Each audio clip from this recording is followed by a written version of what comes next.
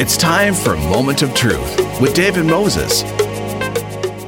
Kano Sego Ani Bojo Kwai Tansi, and welcome to Moment of Truth. I'm your host, David Moses. You're listening to Element FM in Toronto and Ottawa, 106.5 in Toronto, 95.7 in Ottawa. And of course, you could also be listening anywhere across the country if you download the Radio Player Canada app and type in 106.5 ELMNT FM or 95.7 ELMNT FM. Follow the directions. You could be listening 24/7, 7 days a week, on any device of your choice. So please, if someone is outside of our area and you think they would enjoy our programming or like to hear some of our interviews, please let them know that they can do so anywhere across the country. Okay, I'd like to welcome my first guest to the show today, and it's a pleasure to have them here with me. They are from the Anishinaabe Health Foundation, Andre Morisseau and Sherry Brandt. Welcome. Thank you. Thank you. It's great to be here. And I have to tell you, I've known Andre for quite a long time. But we were deciding just off the air before we started, had we actually spoken on the air before, because Andre is an old hat at the radio industry. He's been around and done a number of different things in the industry. And let me tell you a little bit about him.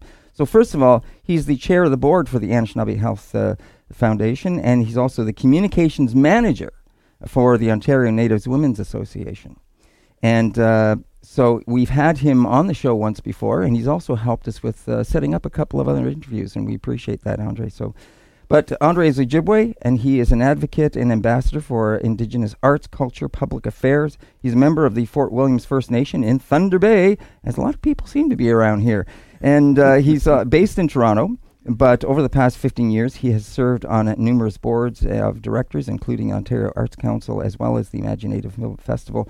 And his list goes on, but he's also gained a reputation for promoting and supporting Indigenous arts and public affairs. He's a former host, as I mentioned, of the Aboriginal Voices Radio and Urban Native at CIUT University in Toronto.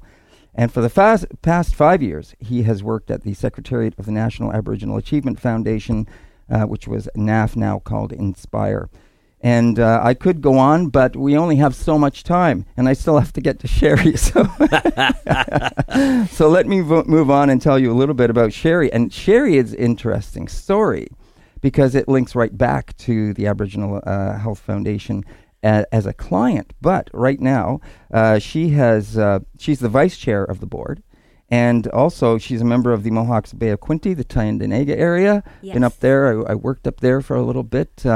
And she also has family on Wikwemikon. Oh, Manitoulin Island. I love Manitoulin Island so much. It's so nice to have that link for you. But she was called to the bar in 2003, and she established a commercial real estate, renewable energy, and Aboriginal law practice that provides strategic counsel to several First Nations and industry clients seeking to develop projects with First Nations and to understand and address Aboriginal rights and interests. And she has been busy with that. And she also completed the first 100% First Nation-owned wind power project in Ontario. So congratulations to that. Thank you. But, Sherry, the other thing that's really interesting about this is that you started, you were a client. I was, yes. And you were, so the programming right from when you were a teenager. I do, yeah. So I was born in Toronto. And my family from outside the city, and so when I was growing up in my teens, I needed an outlet. I was searching for an understanding of my culture and my background, and it was so great to be able to go up to the island every holiday and have that access to my grandma and my family. But I found that just at that time I needed more. I needed to understand my background, and so I sought out Anishinaabe Health Toronto, and that's actually 30 years ago now. So I've been a client from that time early on, and then at different moments in my life, I still go back to resource the organization. What was it about the programming that you found helped you or helped link you to your culture? Yeah, so for me, my real attraction with Anishinaabe Health first was on the spiritual health side, right? So connecting with my culture. Anishinaabe Health is such an incredible place because we blend Western medicine and traditional medicine together. So you could go down to Anishinaabe Health, look on a board, and see a workshop, a class that would be, for to experience a weekend doing traditional fasting on my Haudenosaunee side. I could go and do another ceremony and learn about my Ojibwe side. There was just literally so many outlets that really helped me. Nice to hear. Yeah. And nice to hear that it helped give you that link to your culture as well. As you say, that's going back some 30 years now. Yeah. And you've moved on. You've become a lawyer. You have this practice. And, of course, what you did, which is lovely, and it's so nice to see, especially around this time of year that we hear about this, at least sharing the story, is that you decided to give back.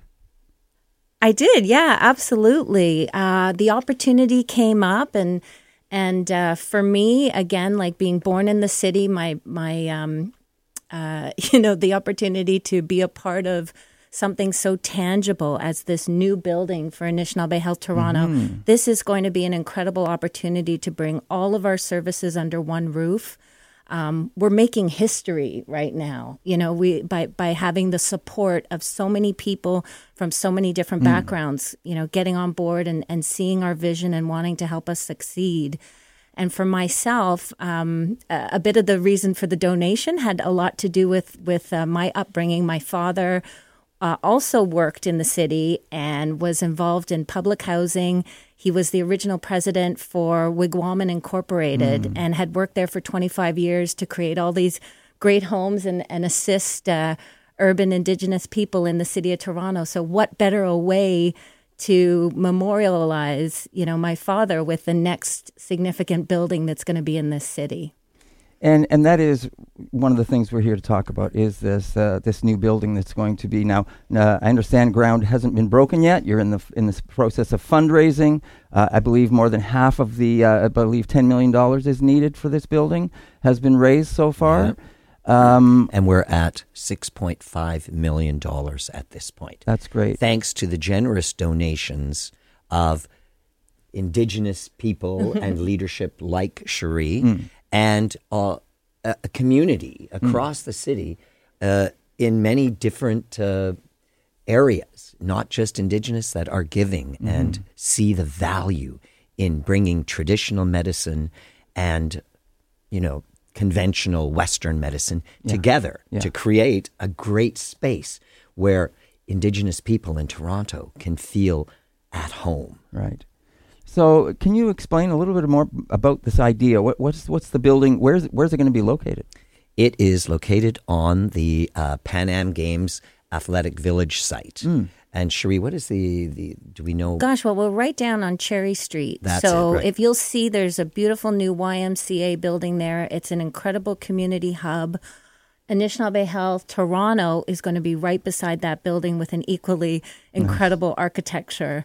Traditional Native architecture reminiscent as well. So, well, that brings us to the next, as you just talked about, the architecture and Indigenous inspired. I'm sure has that already been established in terms of who the architects will be involved? What will the structure look like? Yes. Okay. Oh yeah. Yes. So we have two row architects. Oh yeah. Who are from Six Nations. Yeah. So I mean, you just sort of see all these elements coming together, and it's so exciting. But for the project to retain two row to do all the visioning and come up with the design for the building, it's an incredible facade of a star blanket. It's got all this movement.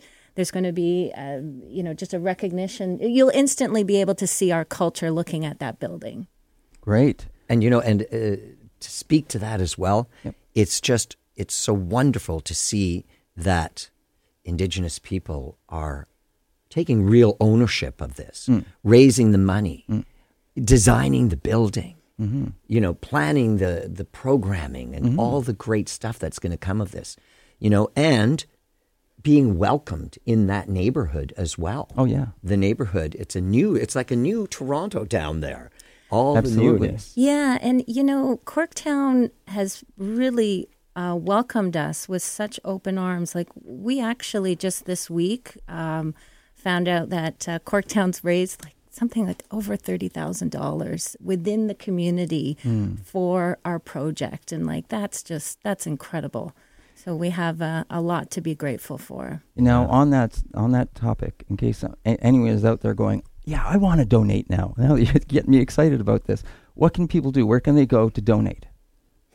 Yeah, so we have a website. People can go to www.supportanishinaabe.ca. Okay.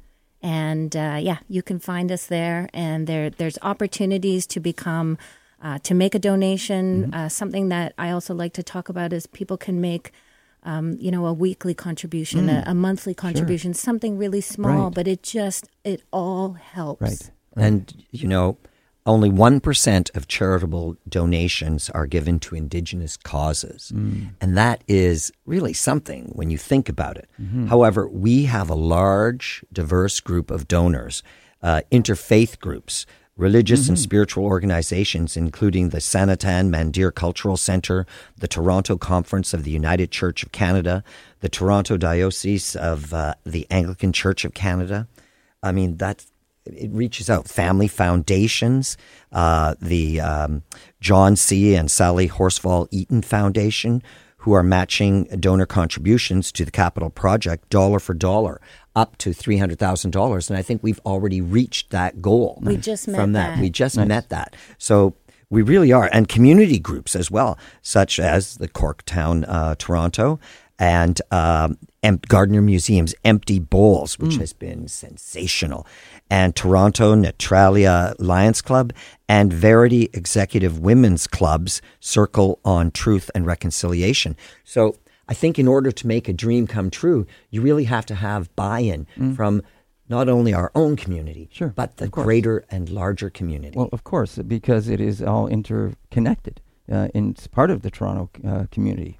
So why would it not encompass all those? Well, components? I would say, well, why not? But then I would look to only 1% of charitable donations are given to Indigenous causes. So I think by having us here today to speak to this, we want Canadians, we want everyone to know that that's a minuscule amount, and we need to build on that, for many causes. Yeah, and I should add, there was also another strategic element to my donation as well. So Anishinaabe Health Foundation joined with the Trust Collective, which is through the Toronto Foundation. And they came up with a target. They wanted to get 100 women to each donate $100,000 to a whole set of different incredible charitable giving opportunities. And they're bringing together those 100 women. And so for myself, that was also part of the strategic decision, because then we can get the Anishinaabe Health Foundation on the radar to all these other incredible donors, to all the other incredible outlets through the Toronto Community Foundation. Great. Yeah. Now, Andre, we mentioned the website. We talked about donating. Go to anishinaabe.ca. I believe. Support Anishinaabe. Okay. And the other thing is, though, I'm wondering about if people are interested in seeing what the building looks like. Are there other pictures or images that people can see online? Definitely. Okay. Yeah. And I would take a look, because it is, as Cherie was saying, it's the most beautiful piece. It's a piece of art. It's a welcoming piece of art. And I do believe that what's going on down in that part of the city is that they're also looking to build other Indigenous organizations around the hub as well. So it's an exciting time. Sorry, I'm just going to let everyone know that they're listening to Element FM. This is Moment of Truth. I'm your host, David Moses. My guests are Andre Morisseau and Cherie Brandt, and they're here talking about the Anishinaabe Health Foundation and the new building that is going up and the fundraising that is going on. As it was mentioned at the top of the show, they've currently raised $6.5 million towards that goal of $10 million. And Cherie actually made a generous donation herself after being someone that was able to give back, after being someone that was actually someone that took advantage of the programming when she was much younger. And Andre, I would like to ask you something. From our introduction and the things that you have been involved with over the years, you sit on a number of boards. You've been very active in the community in so many different ways. You could choose to get involved anywhere. You know, you could sit on any number of boards. Why was it important for you to sit on this board? What made it attractive to you? Well, I have lived on Gerrard Street for over 33 years. And it's like, I call it Indian Road because you've got Misway-Beek, then you've got Anishinaabe Health, Toronto, then you have Native Women's Resource Center, and then you have my house. And I have lived there for 16 years in that one house, which is right in between these extraordinary organizations. And my dear friend and one of our board members, Diane Gray, she and I worked together at the Canadian Council for Aboriginal Business for a number of years. And she approached me a few years ago and said, Andre, would you be interested in coming on this board? And I had listened to her talk about what was going on, what was being planned. And it really struck me that this is my neighborhood. You know, this is. So I thought, this is a wonderful, wonderful project. And to see it come to life is to see this building rise up.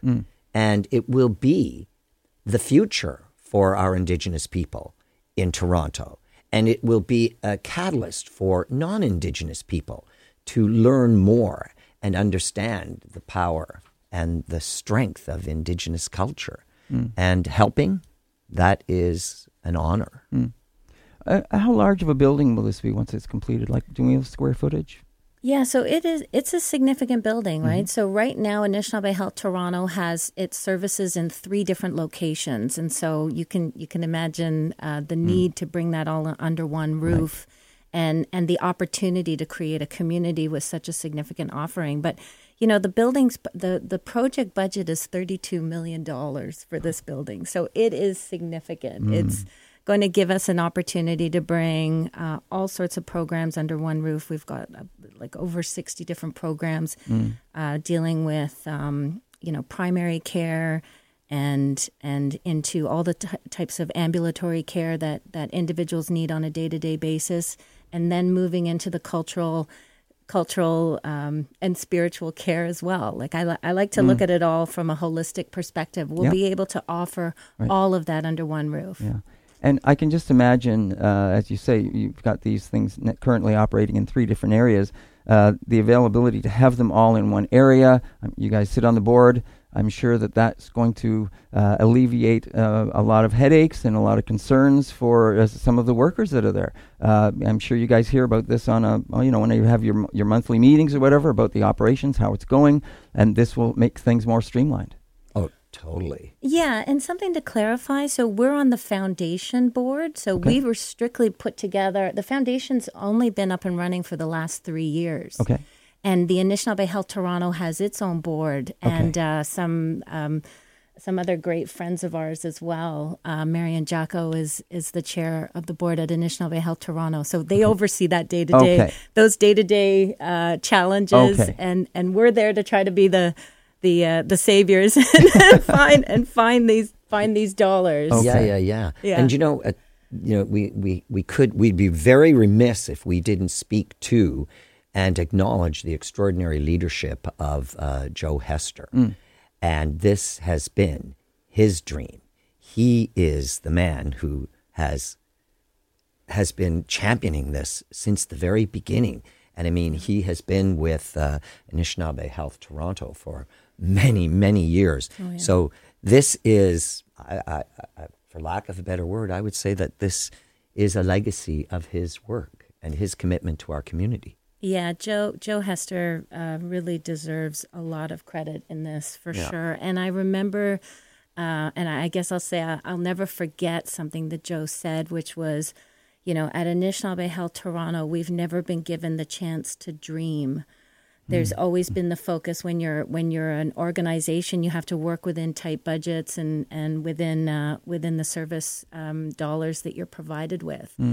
And he said that the Anishinaabe Health Foundation is giving Anishinaabe Health Toronto the opportunity to dream. And so it really stuck with me.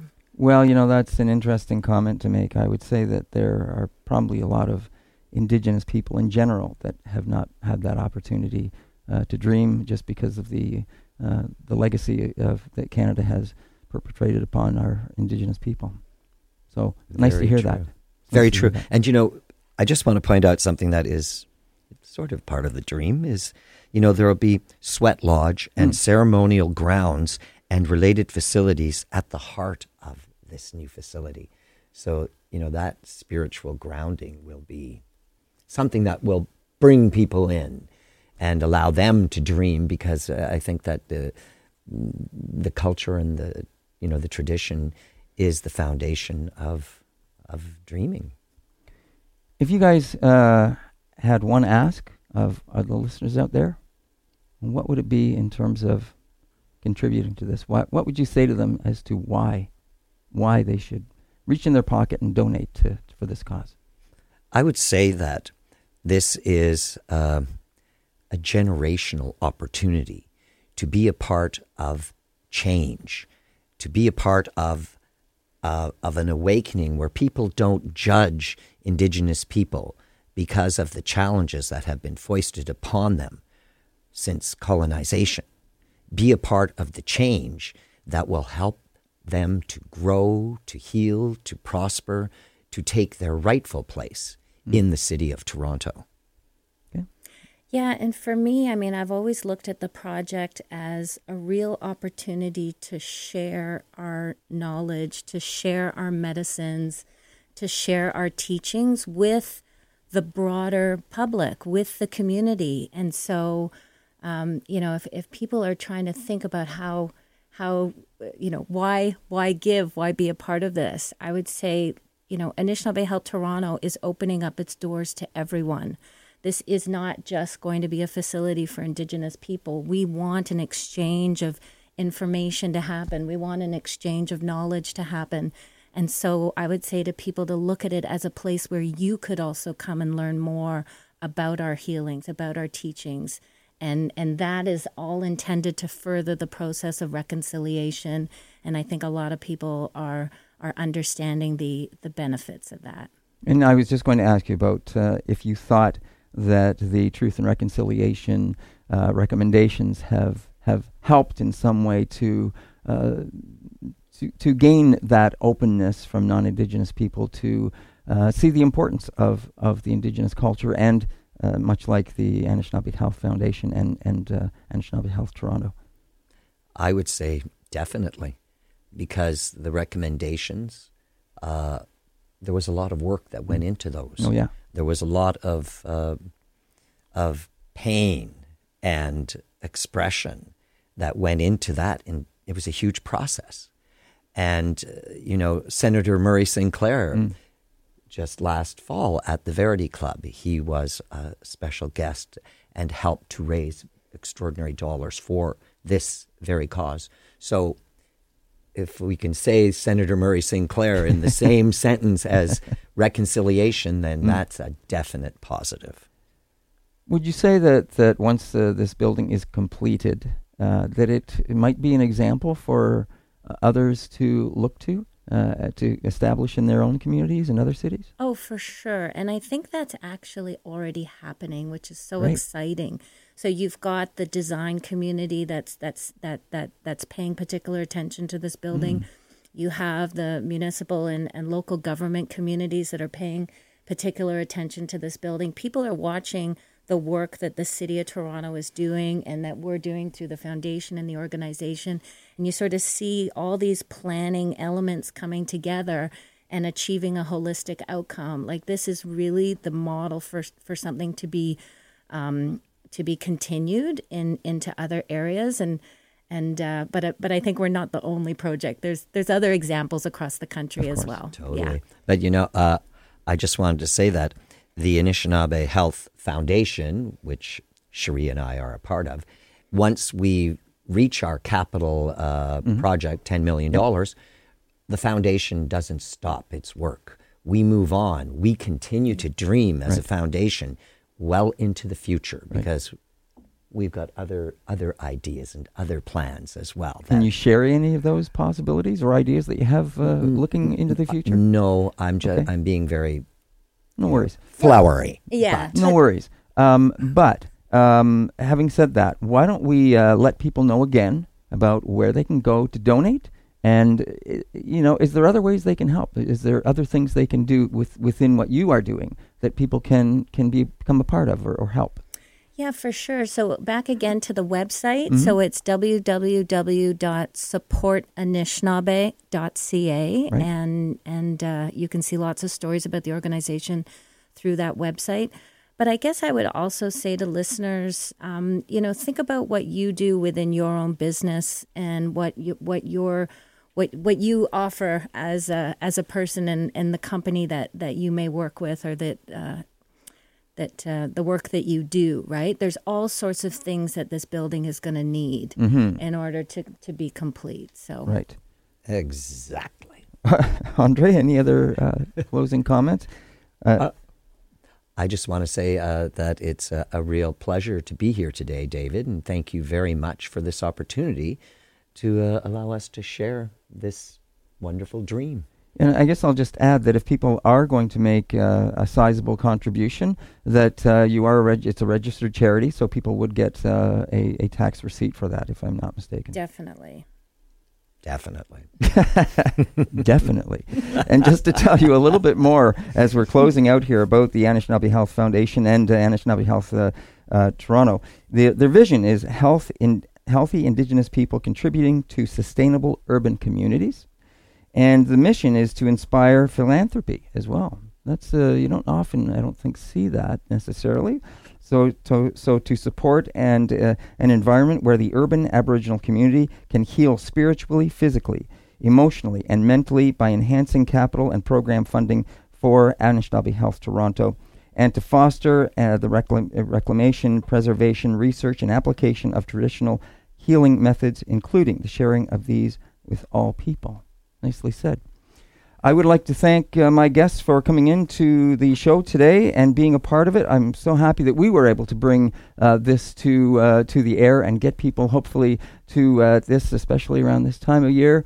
It's a season for giving and giving back and thinking of others. So I want to thank Andre Morceau and Cherie Brandt for coming in and sharing this about the Anishinaabe Health Foundation and Anishinaabe Health Toronto and the new building. Is there an end date? Is there a date for completion?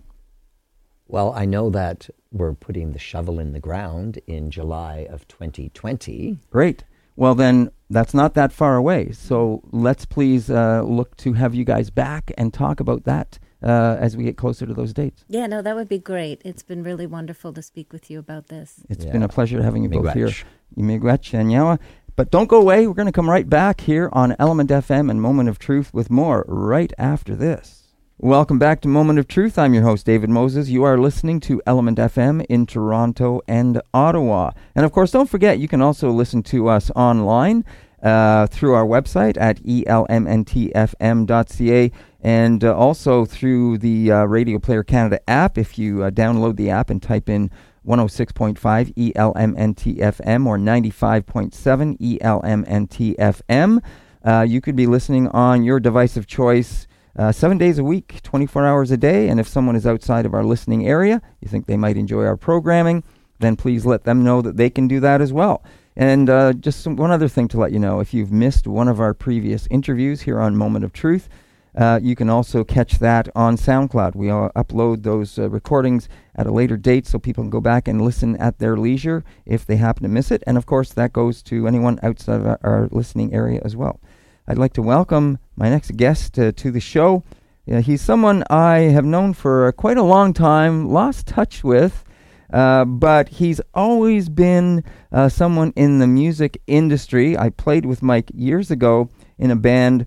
But even then, he was involved with a music store. And he's now the owner of Mike's Music on Danforth Avenue in Toronto. And he's celebrating, I believe, a very important year for him in the industry. And Mike, welcome to the show. Hi, David. How are you? I'm great. All right. So you've been in the retail end of the business for 50 years? 50 years. This is my 51st Christmas in record retail. I can't believe I'm saying that. Yes. Wow. That's great. Now, of course, your store, Mike's Music, is known for its particular interest in vinyl. You've got a lot of vinyl in that store. I do have a lot of vinyl. I also sell CDs. I've been one of the last holdouts that still sell CDs, which I think is still a really valid, form of music. But yeah, I've got a lot of great vinyl for sure. Now, what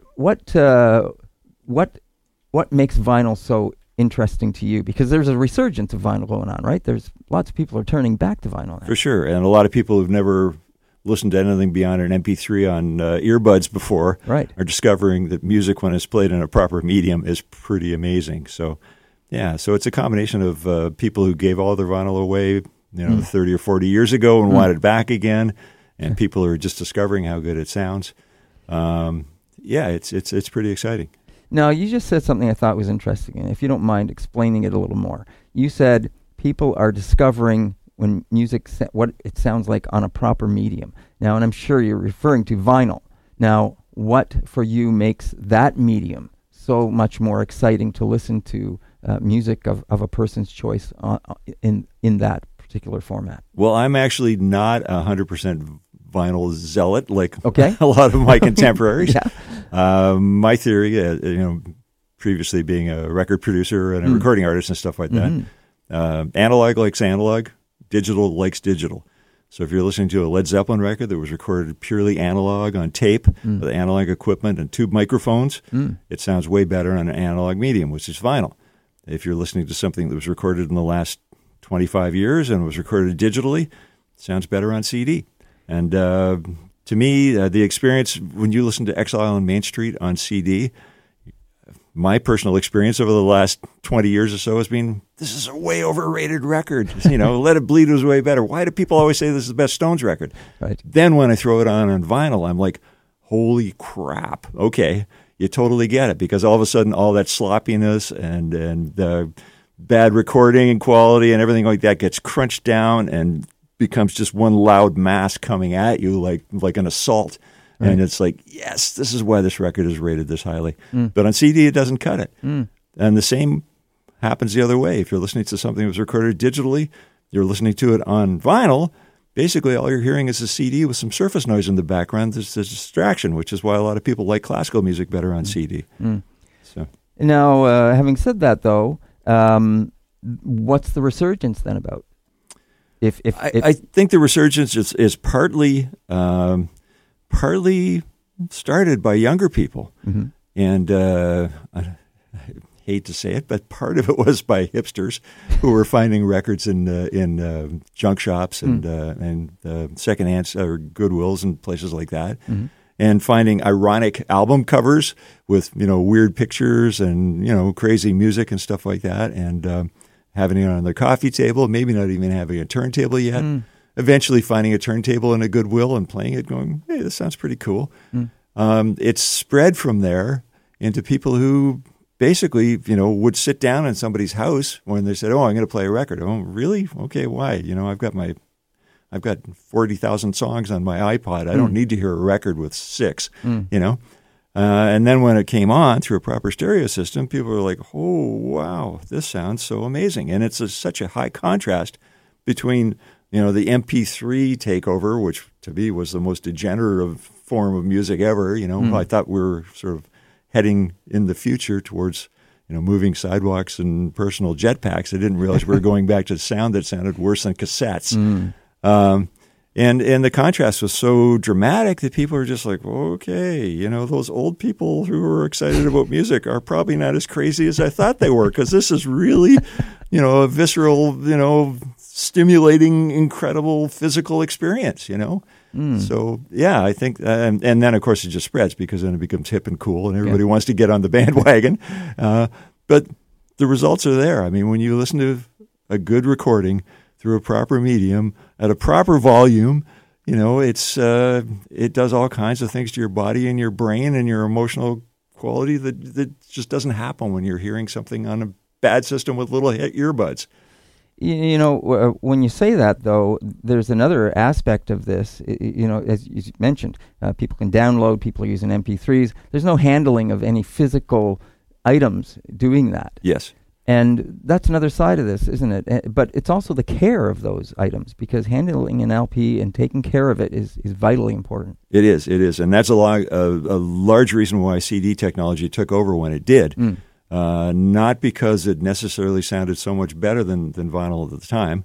I remember being called a Luddite back then by friends of mine, most of whom were vice presidents of different record labels, when I said, this doesn't sound that great compared to vinyl back in the day. And it didn't initially. The EQ was done extreme top end to try and make it sound special and sparkly, and it just ended up sounding thin and harsh and gave you a headache. But I remember sitting down with them and saying, okay, we had a little record appreciation society, and I said, okay, here's Sgt. Pepper on a CD. Played it through my system. It was like, awesome, this is incredible. Okay, here's my Japanese pressing of Sgt. Pepper that's pristine mint on my Thorns turntable with my Stanton cartridge, the same volume level. And they all just sat there with their mouths open going, okay, you're not a Luddite, you're totally right. And I said, yeah, my point is, it sounds better. The average person has a scratched-up Canadian pressing of Sgt. Pepper with a crappy turntable, a crappy cartridge, and it sounds like garbage. They put a CD in, it sounds absolutely clean and perfect every time they play it, unless they step on it. And, and it took over. So definitely caring for vinyl, if you can keep it in good condition, not put fingerprints all over it, keep it clean, and make sure that your needle's in good shape so it's not grinding a new pathway through the grooves. It's going to last for a really long time and sound amazing. Mike, having said that, with the resurgence of vinyl in music, what do you see in your store in terms of gifting those kind of things? Are people turning to vinyl as a nice gift for people to receive? Oh yeah, for sure. And at Christmas time, and it doesn't matter new or used. Used is, I shouldn't say unfortunate, but used is generally better because we're working with original pressings from original master tapes, as opposed to new reissue vinyl, which in most cases is done from a CD master. So it's basically taking a digital source because they've lost the original analog tapes years and years ago, or they're too hard to access, or they're damaged. And so, like a new Beatle record. Unfortunately, all the Beatles stereo records are done from a CD master. It's in a file somewhere, and then they're pressed from that rather than from the analog tape. So it basically sounds like a CD with some surface noise, which is my original point. But if you can find the original pressing in good condition, all of a sudden it just opens up like crazy, and it's just extreme difference. Now you just mentioned something else in terms of gifting, because do you only have new vinyl in your store? Or do you have used material? I have primarily vintage used vinyl. I do have some new vinyl. I don't specialize in it. I can order it for people, but I've got too much good vintage vinyl to waste my time. And that's where I wanted to go with this. I'm glad you mentioned that. Because, as you just pointed out, the pressing is different. It's from the original analogs, from the tapes. And also, there's value in that stuff. Oh, sure. There's always collectible value for sure. Yeah. Especially with rarity, A lot of things that have become popular in the last 30 years weren't popular when they first came out. Something like the first Velvet Underground album. Sold nothing. Nobody cared. Everybody's like, what's this crap? I remember hearing it going, wow, these guys really don't understand psychedelic music and they can't play their instruments very well. What's going on? And what's this song, Heroin? This is way too scary, And then, of course, 20 years later, you listen to it again and go, this was pretty cool. I mean, it doesn't matter how well they played their instruments. Conceptually, this was different than everything else. It's got a great quality, a spookiness. And and it sounds, but too late at that point because the vinyl was gone. Sure. And so something like that. A lot of records. The first Stooges record, the second Stooges record, was one of the greatest records ever recorded.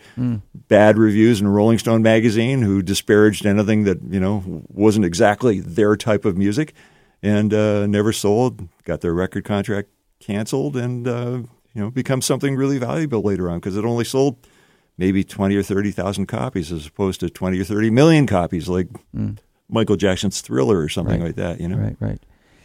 Now, Mike, the other thing that that you just mentioned about this material, and I'm wondering, because not only is there a resurgence for people looking for it, but artists, younger artists are getting their stuff pressed onto vinyl as well for the younger audience. Right. And again, going back to gifts and those kind of things that people might be looking for, you're saying you primarily have vintage material that is in your store, but you also carry CDs and those kind of things, so people can find that stuff. But the other thing that people will get if they go to your store is exactly the kind of conversation we're having right now. Yeah. Because of the information and that history that you have over that time period that people won't find in other places, that they can, and it would give them an education as well as great conversation. Yeah, well, it's an old record store tradition that people hang around record stores and talk about music and argue about music and discover new music and turn other people onto music. Yeah. And that's been going on since, the early days of Sam the Record Man. And I used to hang out in record stores trying to get jobs back when I was 15 and 16,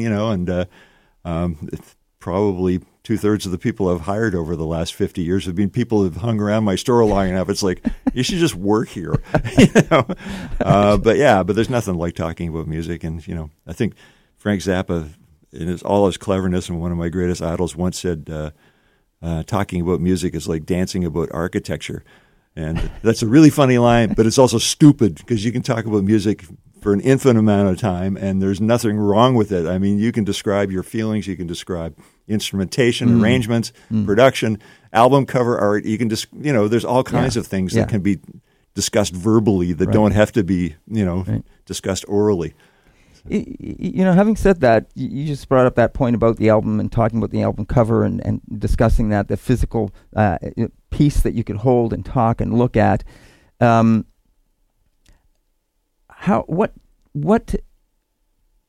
What has changed for you over that time? Obviously we know the technology has changed. We know how those things have changed. The approach to music, not only from your experience as someone in retail, but also as someone that worked in the industry as a musician and a producer. What do you see as sort of the, that change? Has anything been lost in that time period, or what do you see as different? I think some things have been lost and some things have been gained. I mean, it's always changing, and I have friends my age who lost touch with what's going on musically, who will argue at a party that there hasn't been any good music since 1975. And I'm like, okay, well, that's not true. No, really, there's nothing. And I said, well, there's been 20 albums that came out in the last month that are great, right? But you just don't have access to them. You don't know how to find them. And also you've drawn a line. You've said, I've got enough, so your brain gets to the point where it's like, it's too full. Right. I don't want any more. And I love what I have already. So you stop, Right. But, as I say, back in the days when they were loving music, there was lots of terrible music being made back then too. And there was lots of great music. They remember the great music. Right. Right. They don't remember Disco Duck. They don't remember the horrible things that were coming out at the time. And the same is true now. Now you have all this crap with people with their stupid auto-tune toy, and there's like this, you listen to, I think Chum FM is one of the stations. It sounds like almost every tune they play has a vocal with an auto-tune on it. It's a dopey gimmick that was used as a joke on Cher because she couldn't sing in tune, and she went, "Oh, that's cool. Let's keep that," and it became a huge hit. Right. And you understand why that happens, because it was novel. Sure. It's just like when Peter Frampton used the talk box. Right, that was really cool. Do you feel like we do? And that was like a really cool idea. But you can only bring that out once every 5 or 10 years. You don't do like every song from that point on with the talk box. But this thing is somehow stuck like a disease, Yeah. So, but at the same time, there are a million people. Billy Gibbons on his latest record uses the auto-tune just for weird effects, just to be goofy and stuff like that. Right. I don't think it works that well, but I give him credit for actually trying to do something with it that's different from the norm, Right. But yeah, there are people going back to old styles of music. There's a lot of really good new psychedelic music, which is one of my favorite forms. Having played in psychedelic bands and progressive rock bands. And there are a lot of new progressive rock bands coming out and combinations of the two. A band called Tool, which has been around for quite a while, evolving from basically pure metal into metal prog, and their latest record is pretty much a ambient, prog record, which is fantastic. So yeah, a combination of elements and using the technology as well. Yeah. Now you can get a much more perfect performance. Yes. Without having to beat it to death. Right. I like to think one of my favorite records of all time was the first Paul Butterfield Blues Band record, which changed music forever because all of a sudden you just saw what could be done. It was a mixture of white and black musicians, and they were doing blues rock with extraordinary musicianship that just blew everybody out of the water. Up until then, everybody thought Keith Richards was the greatest guitar player on the planet, and then Mike Bloomfield came along and was like eons beyond that, and everybody's like, "Oh my God, this is incredible!" Right. And everybody knew on the street that record was done live off the floor. Those takes were purely live with no overdubs and stuff, and it's like, wow, these guys are great. Well, reading a biography of Michael Bloomfield, 50 years later, it's like, yeah, it was recorded live off the floor. Some of those songs took 60 or 70 takes, right, but it was recorded live off the floor. Yeah. You don't have to do that anymore. Now you can actually fix things. You can do 5 or 10 takes, and then you can scroll around. Yep.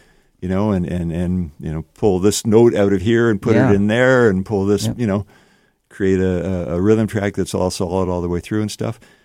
And that's good because it can be stifling, actually just, beating yourself to death trying to do something perfectly all the way through. You can lose the feel sometimes that way. It's bad in that people with absolutely no talent could just drag this keyboard solo here from the internet and drag this drum beat over here and put a couple of bleeps on top of it and stuff and go, here, I'm an artist, and make $1 bazillion too, Yes. Way more than the guy who actually practiced guitar 16 hours a day for 20 years, Very true. Yeah. Very true. That's the other side of this, I guess, right? For sure, and there's always two sides, for sure. I just want to let everyone know that you're listening to Element FM, and this is Moment of Truth. I'm your host, David Moses. My guest is Mike Waite. He is the owner of Mike's Music in Toronto on Danforth, 105 Danforth Avenue, to be precise. And now, Mike, your store is a little bit different in terms of also that you're sort of a guy that's off-grid to some degree. You don't have a big, huge website to access things on. You've got a little presence. I've got a little website that one of my customers built for me years ago because he wanted me to stay in business, and he was a web guy. But it hasn't been, I've never even looked at it. It hasn't been upgraded in a million years, and there's probably just all kinds of trolls posting stupid stuff on it. But I do have a really great guy, Trevor, who actually does a Instagram account for me, who is same thing. Good customer, wants me to stay in business, right? And he's really, really good at it. And we post stuff like every week that I'm putting out, and do a few little vignettes and talks and stuff like that. So and that's great. But that's it as far as me and social media go. And I don't even know how to access that. I just do the flipping through the records that I pick out and talk about things once in a while. So yeah. And I think that's a real charming side of what you do as well, and probably helps create that who you are. That's part of who you are, for sure. I guess, yeah. A Luddite. Now, the other side of what you've done, we're talking a lot about music, but you, as you say, you worked and hung around record stores trying to get work that way, but you also worked in the industry. You worked with some pretty impressive people and produced some interesting people as well. Yeah. Talk a little bit about that. Sure. Yeah. My first band was my first good band was a psychedelic band in the '60s called The Tour. This will be a longish story, but basically, we were huge fans of the Kensington Market and other Toronto psychedelic bands in Yorkville and stuff. We developed a pretty good psychedelic light show for our band, and the band eventually split up. We were just about to get a residency in Greenwich Village, which would have been amazing, and our lead singer decided that he would rather spend the summer at his girlfriend's cottage than do that. And that was just so ridiculous that the band split up. Our light show hung together and got a job working at the Rock Pile. Basically, we went to the first gig at the Rock Pile, and they had hired a fancy-ass psychedelic light show from San Francisco. And they went, our light show that we put together in Mike's mom's basement is better than this. And they went back and talked to John Brower afterwards and told him. He said, well, come down next week and work for free, and we'll see how that works. So they were the resident light show. They used to let me in the back door for all the shows, like the Zeppelin shows and Jeff Beck shows and Howlin' Wolf shows and stuff. And sitting up in the light show booth, which was the front of the balcony, was a great place to view, although you could walk right up to the front of the stage and watch Jimmy Page play guitar because there was only 200 people there the first time they played. So we hung out together, and all the other guys in the light show were musicians. One of them was the original drummer from my psychedelic band. And then Nash the Slash was a guy at the time not known as Nash the Slash, who was a photographer for an underground newspaper. I think it was called Tribal Village. And he used to be in the Late Show all the time because it's a great place to take pictures of bands and stuff. We all became friends. His best friend was a writer for that same magazine, Patrick Cutney, and eventually we decided just to get together and start jamming because it had been 6 months since any of us had played. And there was a drummer, I was a bass player, Nash played violin and blues harmonica, and a couple of guitar players and one of the other guitar players from the tour. So we got together and just started jamming weekly. Then we started writing material, and that turned into a band called Breathless. And we achieved a fair amount of notoriety. We played a lot of original material, focused partially on a large concept suite that I had written called Briley Limbo's Last Stand Against the Universe, which was supposed to be an electric comic book. We were, planning that the record would come out and there'd be a comic book inside it. We had a couple of really good comic artists that were fanatic followers of the band who were doing up sketches of what the comic would look like. We had quite a bit of success. We were really stupid. We destroyed a lot of dressing rooms. We left a path of destruction behind us. We were dopey kids. Record companies who wanted to sign us, we made ridiculous demands. And basically nothing came of it. After a few years, the band did split up. I kept it going as long as I could. Nash went and started a band called FM, and which was a great band. They actually got a record contract and did a great record called Black Noise, one of the best Canadian prog records of all time, if not the best. And Rolling Stone voted, I think, the 42nd greatest prog record of all time worldwide. Really? Wow. Which is pretty cool. Yeah. And I started a band called Eyes at the same time, which you were a member of. And so we went on our different paths.